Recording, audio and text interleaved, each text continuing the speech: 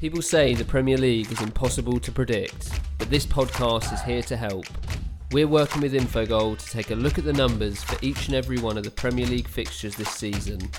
If you're looking to find value in the markets, data can be the key. Welcome to Premier League Insights.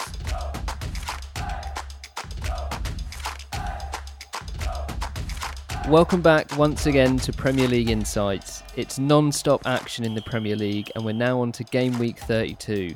The odds are up, the value is there, but what does the data suggest? We don't really spend much time apart nowadays, but Jake Osgathorpe is here again to help you listeners inform your betting ahead of the upcoming fixtures. Hello Jake, almost a daily occurrence now. Yeah, joined at the hip, aren't we? It's a manic schedule that we've got going on, but at least we've got Premier League football to look forward to pretty much every day. That's it, you can't complain. We've got what we'll do is we'll do the first four fixtures for Game Week 32, and then next week we can reconvene and go through the others. But are you ready to get going with what we've got? Yeah, let's get stuck into what we have got Saturday, Sunday, Monday and Tuesday. Right, so we've got Aston Villa versus Wolves as our first game, and 2 points from 3 games since the return for Aston Villa, and although they're still in the relegation zone, they are level on points now with Bournemouth in 18th and West Ham in 17th. 4 goals is currently the difference between relegation and safety at the moment, so how close that will be come the end of the season we'll have to wait and see. But Villa are winless in 7, 5 losses and 2 draws, but performances have got a little bit better of late. They've won the XG battle in the last 3 games against Sheffield United, Chelsea and Newcastle. I think, as we said on the last pod, you can probably exclude Chelsea from that list, and that was a bit of a weird one in terms of XG given how the chances fell. But there's 2 games there certainly that they should have won, so they're going to be a bit disappointed with how things have gone of late. They've now got a very difficult task in Wolves. They've had 2 games since the break, 2 wins, no goals conceded. The games have been against 2 of the bottom 4 sides, West Ham and Bournemouth, so read into that what you will, but they've been thoroughly deserved, built on strong defensive performances and as always, clinical finishing from Jimenez up front. In this game, Aston Villa have got a 20% chance to win according to the odds with a price of 4.86. Wolves are around a 54% chance at 1.809 and the draw is given 26% chance at 3.70. Bettors seem to be expecting another low-scoring Wolves win here because there's a lot of action on the under 2.5 goals. In terms of the 1x2 market, I think I said it before last weekend. I said it in midweek. I'll say it again. Wolves are fairly short, but they look like they probably should be a little bit shorter. What does Infogol think? Yeah, we completely agree with that assessment. I guess this is somewhat of a derby, Midlands derby between Villa and Wolves, but undoubtedly Wolves are the much better team coming into the game. You mentioned there, obviously, Aston Villa won the XG battle in the last 3. The game against Newcastle was a pretty decent defensive display, but, while there are signs that they have improved at the back, it could well be the case. It is way too early to jump to conclusions. Most of those 3 games have got asterisks next to them. If you think about Sheffield United, they're a team that have averaged less than a goal per game this season, and obviously that was the first game back for the Blades. It was the first game back against Chelsea as well. And then obviously against Newcastle, they played against the second worst attacking team in the league according to expected goals. So, there are almost caveats to every single one of the games in which they did actually concede few chances. Coming up against a Wolves team that are quite a potent attacking force could be or spell a lot of danger for Aston Villa. If you look at the previous 28 games prior to the break, they'd allowed an average of 2.4 expected goals against per game, which is comfortably the worst defensive process in the league. And they've been fortunate to have only conceded a league-high 59 goals this season, allowing 71.9 expected goals against. So not only have they been conceding goals for fun, their goals actually lived a charmed life, according to the quality of chances that they've been conceding. One thing that they have got going for them, though, is in attack, where they rank as the 11th best team according to expected goals this season. They're much more potent attack at home, averaging 1.5 expected goals for per game than away from home, which is at 1.2. But they have to be at the very best to reach Wolves. Wolves, they've been fantastic. They've kept 6 clean sheets in the last 7 Premier League games. Obviously, back-to-back wins to 0 since the restart against, like you said, relegation fodder teams. West Ham and Bournemouth. Aston Villa also fit into that category. So we could end up seeing something similar here. I keep saying it over and over again, but Wolves are excellent. They sit fourth in our expected goals table, and that's despite having to balance league commitments with European games. And their XG process has been pretty much that of a Champions League team for ever since they got promoted to the Premier League in at the start of last season, 18-19. They've finished in the top four of our XG table last season, and they've just continued where they left off. And the almost the most impressive thing about Wolves is their defensive process, and they've allowed just 1.12 expected goals against per game overall this season, which is the third best in the league. And away from home, they've allowed just marginally more, 1.18, and that's actually the second best defensive process away from home in the entire Premier League. So the foundations that Nuno's built his Wolves house on are very strong, and they've actually holding the title at the moment for the fewest non-penalty big chances conceded, allowing just 24 non-penalty big chances in 31 Premier League games, which is one fewer than Liverpool. So they, although they're in a lofty position, sixth, they should actually be higher, and they're playing at a much higher level than what Aston Villa currently are. Obviously, Raul Jimenez has been in the limelight quite a lot recently. He scored twice since the restart. His link up with Adama Traore seems to be one of the main threats for Wolves. Obviously, Traore is just an absolute monster when he gets going on his day. Can beat anyone, and his delivery has improved greatly. I mean, the two crosses that he put in for Jimenez's goals against West Ham and Bournemouth were pretty much identical, and they were on the money for a striker that really likes to attack balls in the air. Jimenez has averaged 0.52 expected goals per 90. He looks an interesting bet to score anytime here as a little bit of a side bet. We calculate around 50% chance, so even money for him scoring. In terms of the actual, the main markets, Wolves, we've given them a 62% chance of getting the 3 points. Obviously, the market at 54%. It's a huge amount of value there in getting on side with Wolves, even though, like you said, they are a bit short at around 1.8. Interesting again with the goals market. I know we seem to be disagreeing with the market quite a bit in terms of the overs and the unders.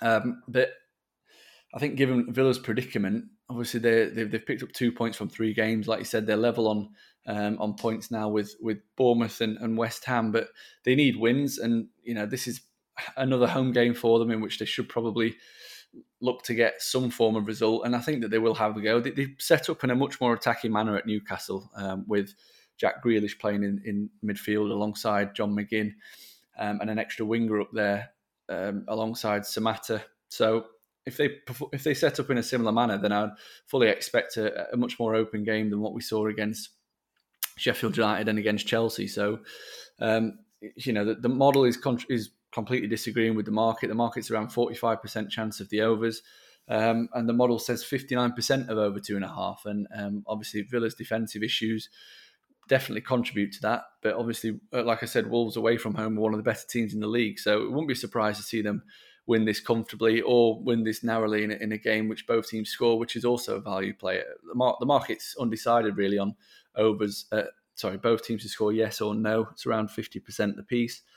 The model goes 55% yes, slightly edging over the both teams to score no. So again, both teams score is the value. I know I've spoke about Wolves' defence, but like I said about Aston Villa, that their main strength this season and the main reason that they're actually still in the relegation fight and not already been relegated is because they have a really strong attacking process, which is by far and away the best of the teams that are in the relegation battle right now. So they can cause Wolves problems, even though they have kept 6 clean sheets in the last 7 league games.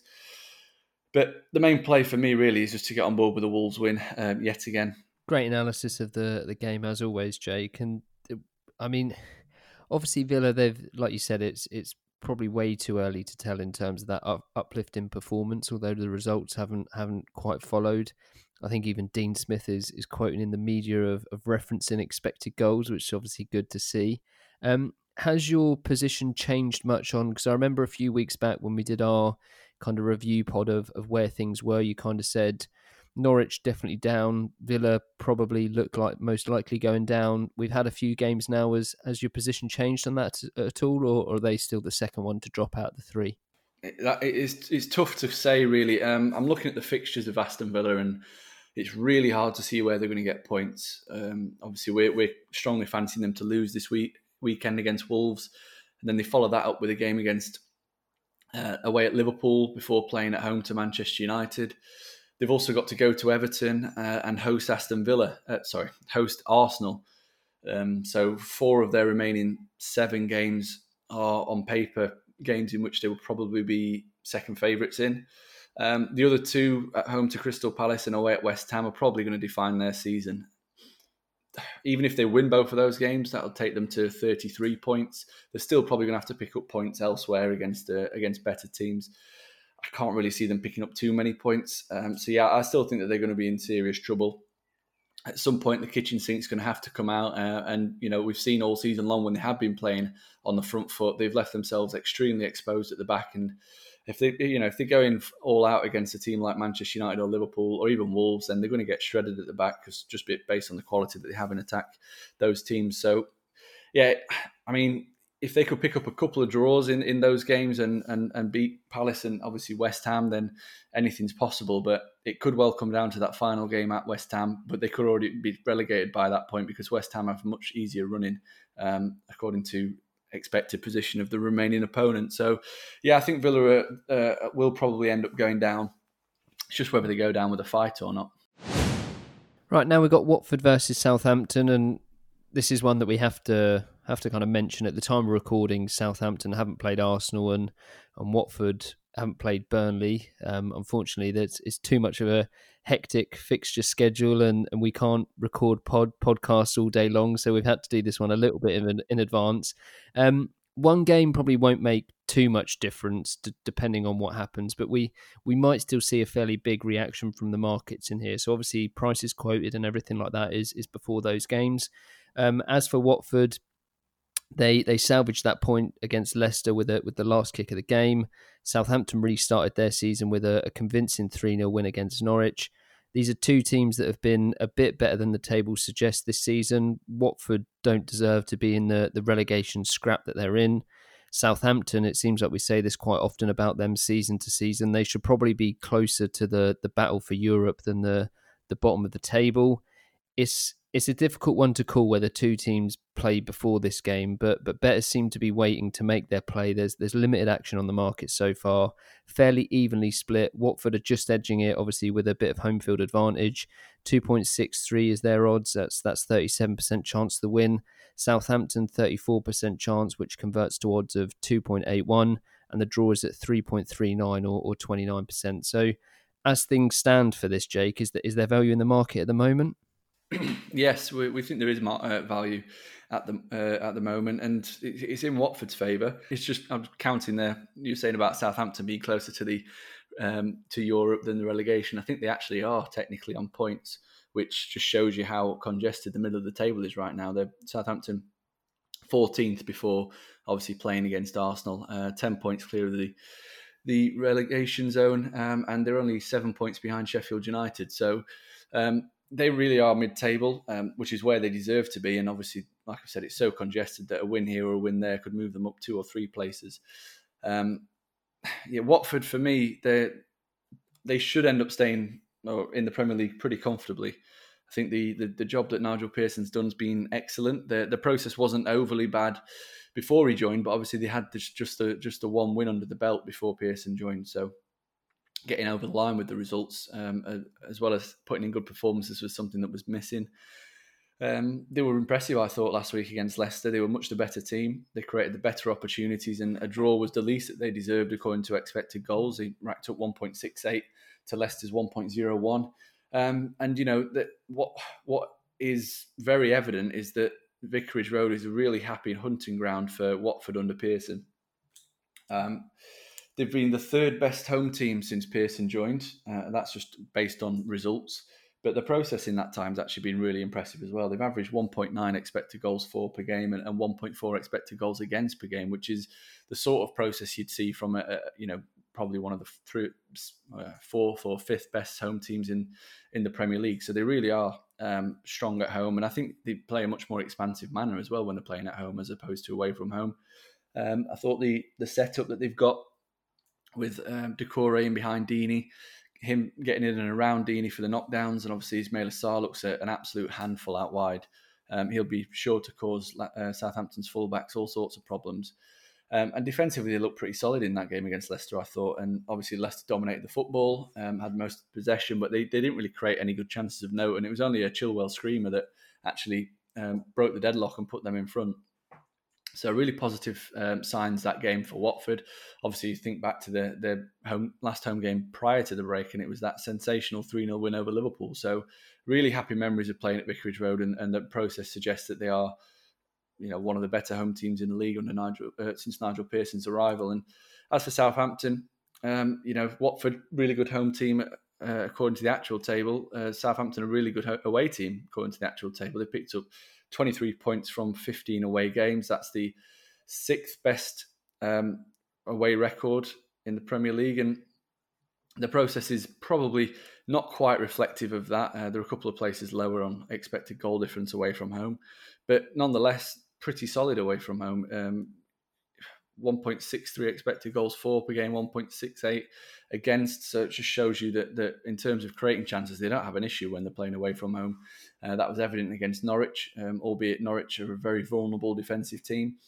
Looking at that 1.63 for 1.68 against, it just screams chances at both ends. And that's usually what we see when Southampton play away from home. And that is why we're thinking that overs could be a really good value play in this. We think that there's a huge percentage chance of seeing over 2.5 goals in this, 62% compared to the market's 49%. I think the other thing to factor in as well is that both of these teams play on Thursday. They're both playing at 6 o'clock, which is peak. I say peak, but it's still roasting hot.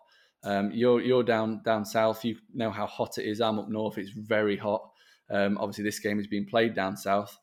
These two teams are going to have players that are very fatigued with a short turnaround. So you might see a lot of changes in terms of the squad. I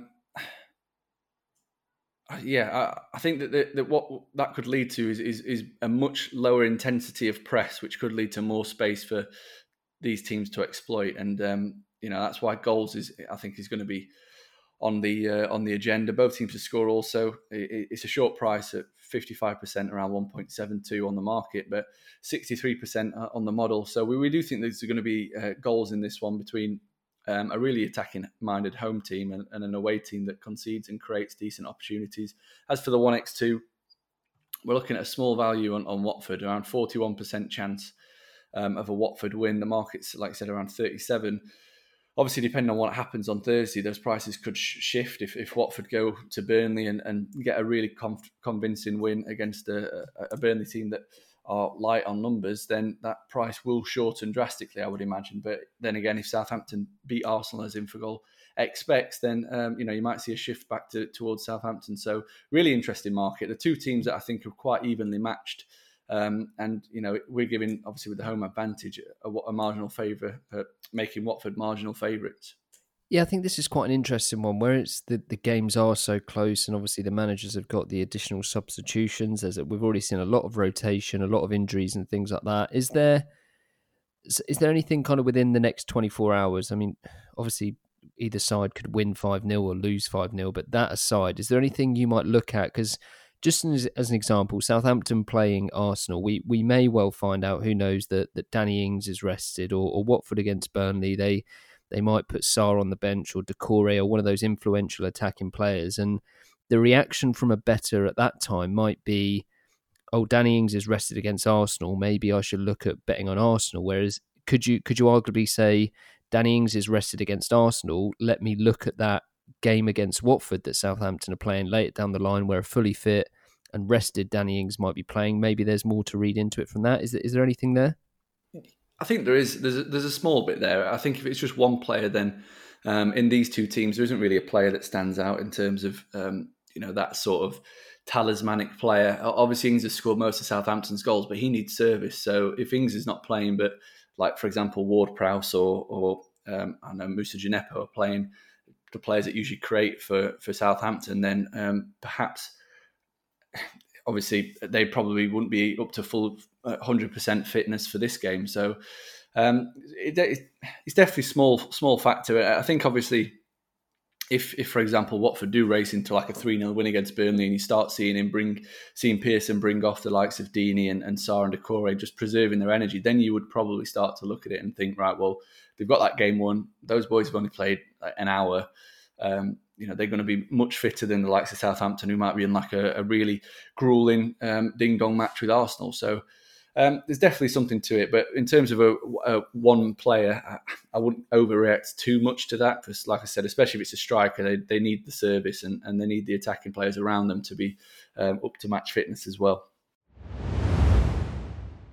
Right, so we'll move on to Crystal Palace versus Burnley. And Palace they were one side that was kind of down there, potentially could have dropped and fallen into a relegation scrap. But they had a nice little run of games where they won, didn't concede. That obviously came to an abrupt end with that 4-0 defeat at Liverpool in the last game. With them, it looks like a successful season on paper, but they've been the worst. I think they've got the worst attacking process in the league, or thereabouts. They've overperformed by quite some way at the back. There's still a few games to go for them in this season, but it's one of those ones that if they carry on that form through and on to next season, for me, they could be one to watch down the bottom of the table for next year. Burnley are another team that are yet to play their Game Week 31 fixture, quite similar to Palace in that they've been a bit fortunate this season to a lesser extent, though. I mean, they've marginally outperformed expected goals both in attack and defence. They're one team that are struggling with injuries at the moment. It's another one where the quick turnaround in games probably needs to be considered and watching what happens game to game. Obvious caveat again with this one is that we're recording before Burnley play Watford. The market isn't too confident on Burnley getting much out of the game against Palace. They're 28% chance of a win with odds of 3.49. The draw is 3.23, which is 30%, and Palace are 2.3, which is a 40% chance of getting the win at home. What are your thoughts on this game? This is a really intriguing game. I think that looking at the 1x2 prices, if this game was played pre-break, you're probably looking at a pick'em game. Excuse me, you're looking at a pick'em game. But given the circumstances that's going on at Burnley at the minute and the lack of players that they have available through contract issues and injuries, I think that's the main driver in this market. And obviously the fact that they play on Thursday at home to Watford. We discussed that game on the last pod in the sense that was such a strange 1x2 market as well, in the sense that Burnley are almost 2-1 at home to get a win in that game. And I think that could well prove to be an overreaction. And if it does, and Burnley do get a win against Watford, then all of a sudden this price might start to look really big for a Burnley win at Crystal Palace. I think this is all determined, for me anyway. If I was going to get Burnley on side, I'd have to look at the team news beforehand. They are a completely different team when the likes of Wood and Barnes aren't playing. I think both are injured at the minute. I don't think there's any contract disputes there. But if one of them or both of them are fit and starting for Burnley, then yeah, this price is going to look really big come Monday. And it could well shorten as team news are announced.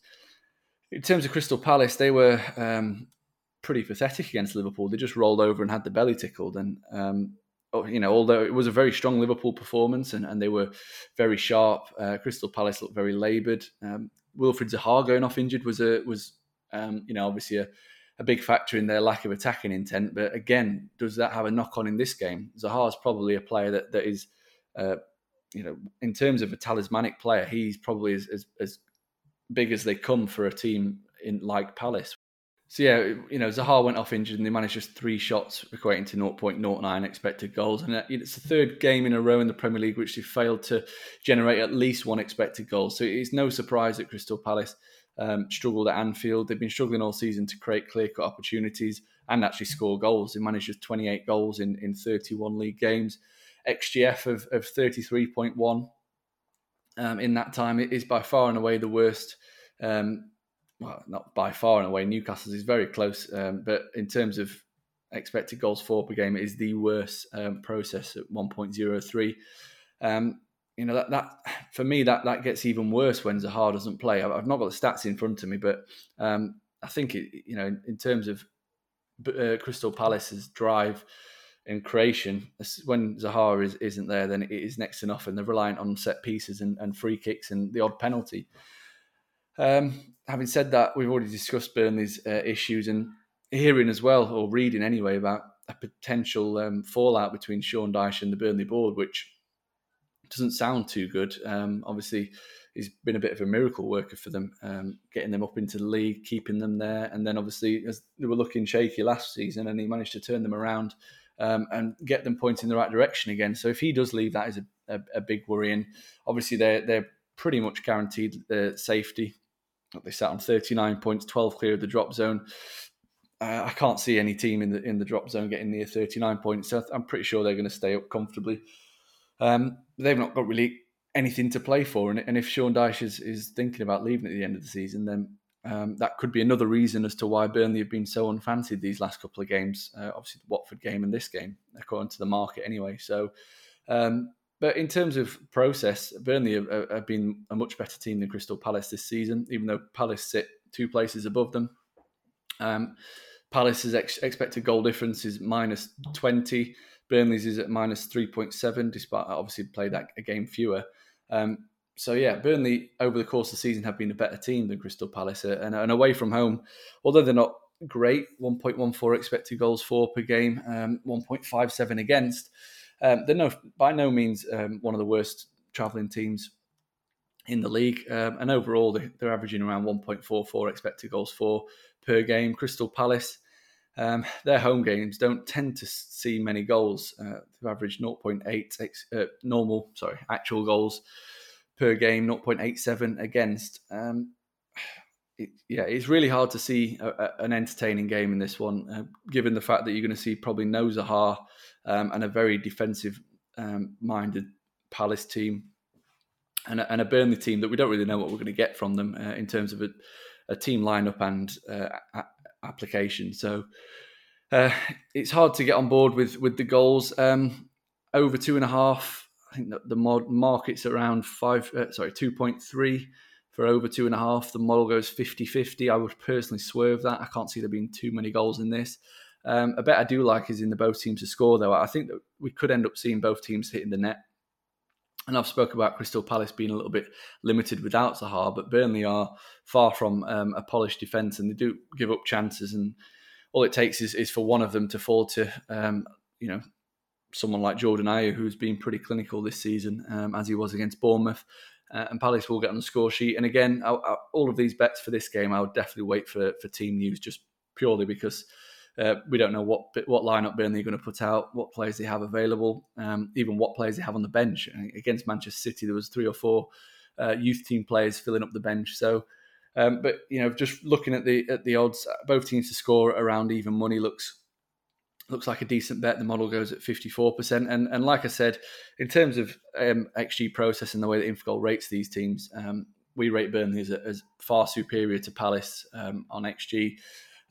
Which is obviously why, even with the home field advantage, we've got Burnley at 41% favourites. And I do think that the price of Burnley to get a win is way too big.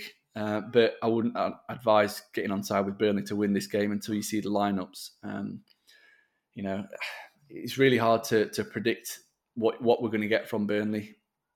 Have a better feel for it after the Watford game, but probably opposing Crystal Palace is the way to go, whether that be via a lay or a Burnley on the double chance market. So that's what we're saying for this game. I don't expect it to be a particularly entertaining one. Right, we'll move on to Brighton versus Manchester United. The last game we'll be covering in this portion of Game Week 32. Been a decent return to action for Brighton, 2-1 win against Arsenal, followed by that 0-0 draw away against Leicester, so a pretty decent run for them, especially when those around them have struggled to pick up any points at all. Could have been a bit better had they not missed a penalty against Leicester, and I think when you take that penalty out of the game, it was fairly even, so that was really crucial. It's going to get a lot harder for them now. They host Manchester United, and they're obviously chasing the Champions League, undefeated in 7 in the league, I think it is. They've always had a pretty decent defensive process, but now with Paul Pogba, Fernandes, Rashford, Martial all playing together, they can cause problems for any team in the league. And I think that 2.63 expected goals against Sheffield United is pretty fair evidence of that. No surprise to see the market buying into Manchester United after their recent win. They're 1.806 or a 54% chance of the win at the moment. Brighton are 5.01, which is 19% chance, and the draw is 33.6 or 27% chance. There is also a low goal total here at 2 and 2.5. Bets on the over could potentially push that mark up a bit because bettors seem keen to see some goals for this one, it looks like. I know you like Brighton, but you've also said that you rate Manchester United's chances of making the Champions League. So who are you going to side with here? Yeah, this is a difficult game for me to obviously fall down on one of those teams. I'm bought into Manchester United. I think that price is quite fair. But obviously, as we've discussed previously many times, the Infogol model works on a pre-game basis of around 30 to 40 games with 15 game weighted rating in there as well. So the model hasn't quite yet caught up with what Manchester United have been doing. Obviously, they've improved greatly as the season's gone on, not only with the results but the performances. So I think what we'll start to see is towards the end of the season, we'll start seeing Manchester United get a lot shorter on the model for these kinds of games. I mean, we still make them strong favourites at around 46%, but not odds-on favourites. It's a tricky game for them, though. We spoke about Brighton a lot this season and just how impressive they have been under Graham Potter. They won the last home game against Arsenal, obviously, while they probably didn't deserve the 3 points in that one. It was a solid win nonetheless, in which they conceded less than one expected goal. And obviously, going away to Leicester is no easy game, and limiting them to just 0.67 expected goals is a pretty good performance defensively. And even if you look back prior to the break, the last game against Wolves was a 0-0 draw. So you've played Wolves and Leicester, two teams that are currently in the top six, and picked up decent points just by being taking quite a defensive approach to both of those games. I'd be interested to see if they do that here, because I think what we saw from Manchester United against Sheffield United in midweek is that if a team does come and play a defensive approach, they have the quality now with Fernandes and Pogba, and they have the movement in Rashford, Martial, and whether it be Greenwood or Daniel James to cause teams that do sit back quite a lot of problems. Obviously, both of the first goal from Martial was from a throw-in in which Sheffield United had about 7 or 8 bodies in the box. And obviously the third goal came from a quick transition from Pogba's pass through to Fernandes, and then splitting the lines through that. I think the second goal actually was similar to the first goal, in which they managed to break down a block of Sheffield United. So they're showing signs that they can actually create against these teams that sit back against them, which is a bit of a worry actually for everyone in the Premier League. I'm not saying that they're at City or Liverpool's level, but they're knocking on the door of potentially being the third best team in the league as the season progresses, and that's not out the realms of possibility either. That win against Sheffield United moved them within just 6 points of Leicester, which obviously Leicester, we're not talking about them in this podcast, but in the next one we'll be discussing how they've actually seriously dropped off a cliff in terms of their underlying numbers, and that for me means that they are catchable now for Manchester United, and obviously they have to play them as well, which could be crucial in that top 4 race.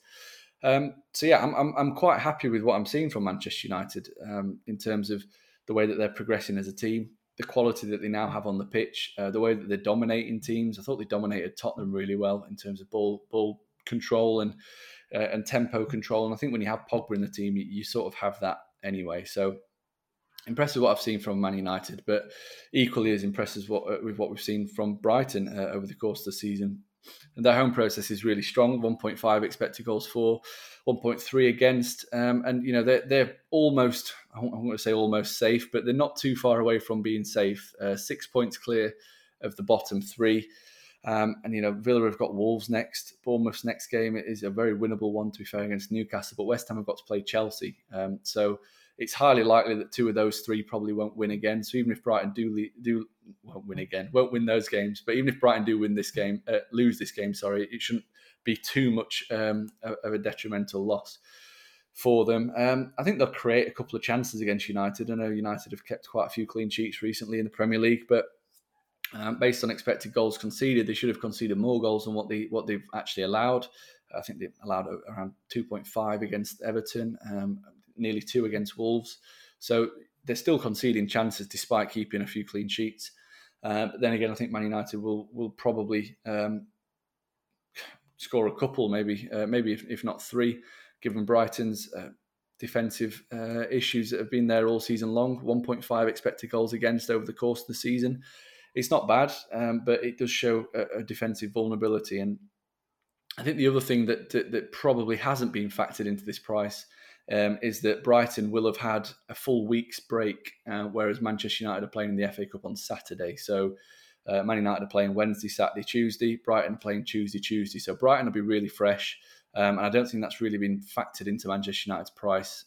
I know Man United have got quite a big squad and they can rotate quite well, but still, that for me is probably another reason just to err on the side of caution at that price for Manchester United to win. So we're giving Brighton a 54% chance of avoiding defeat.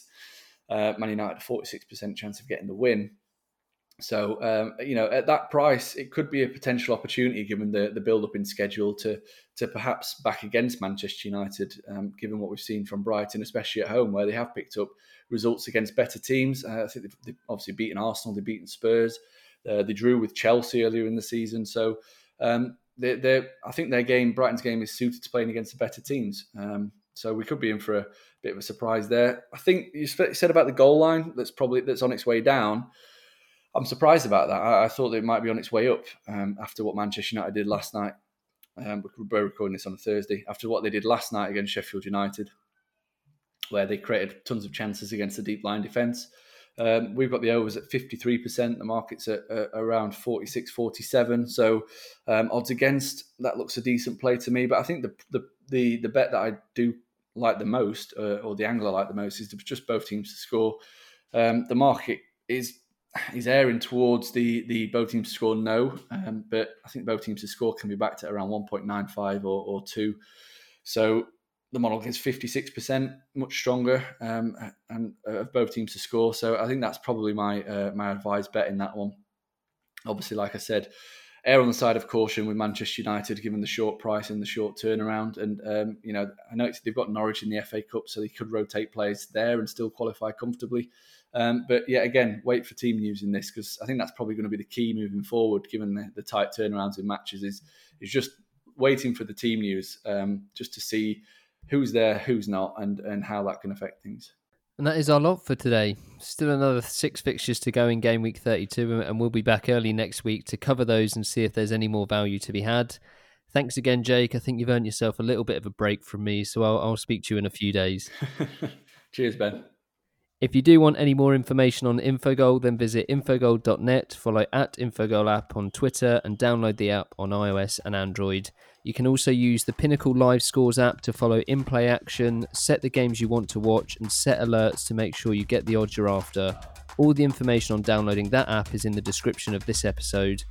All of our odds for Game Week 32 fixtures in the Premier League are on pinnacle.com. Best of luck with any bets, and remember to always gamble responsibly.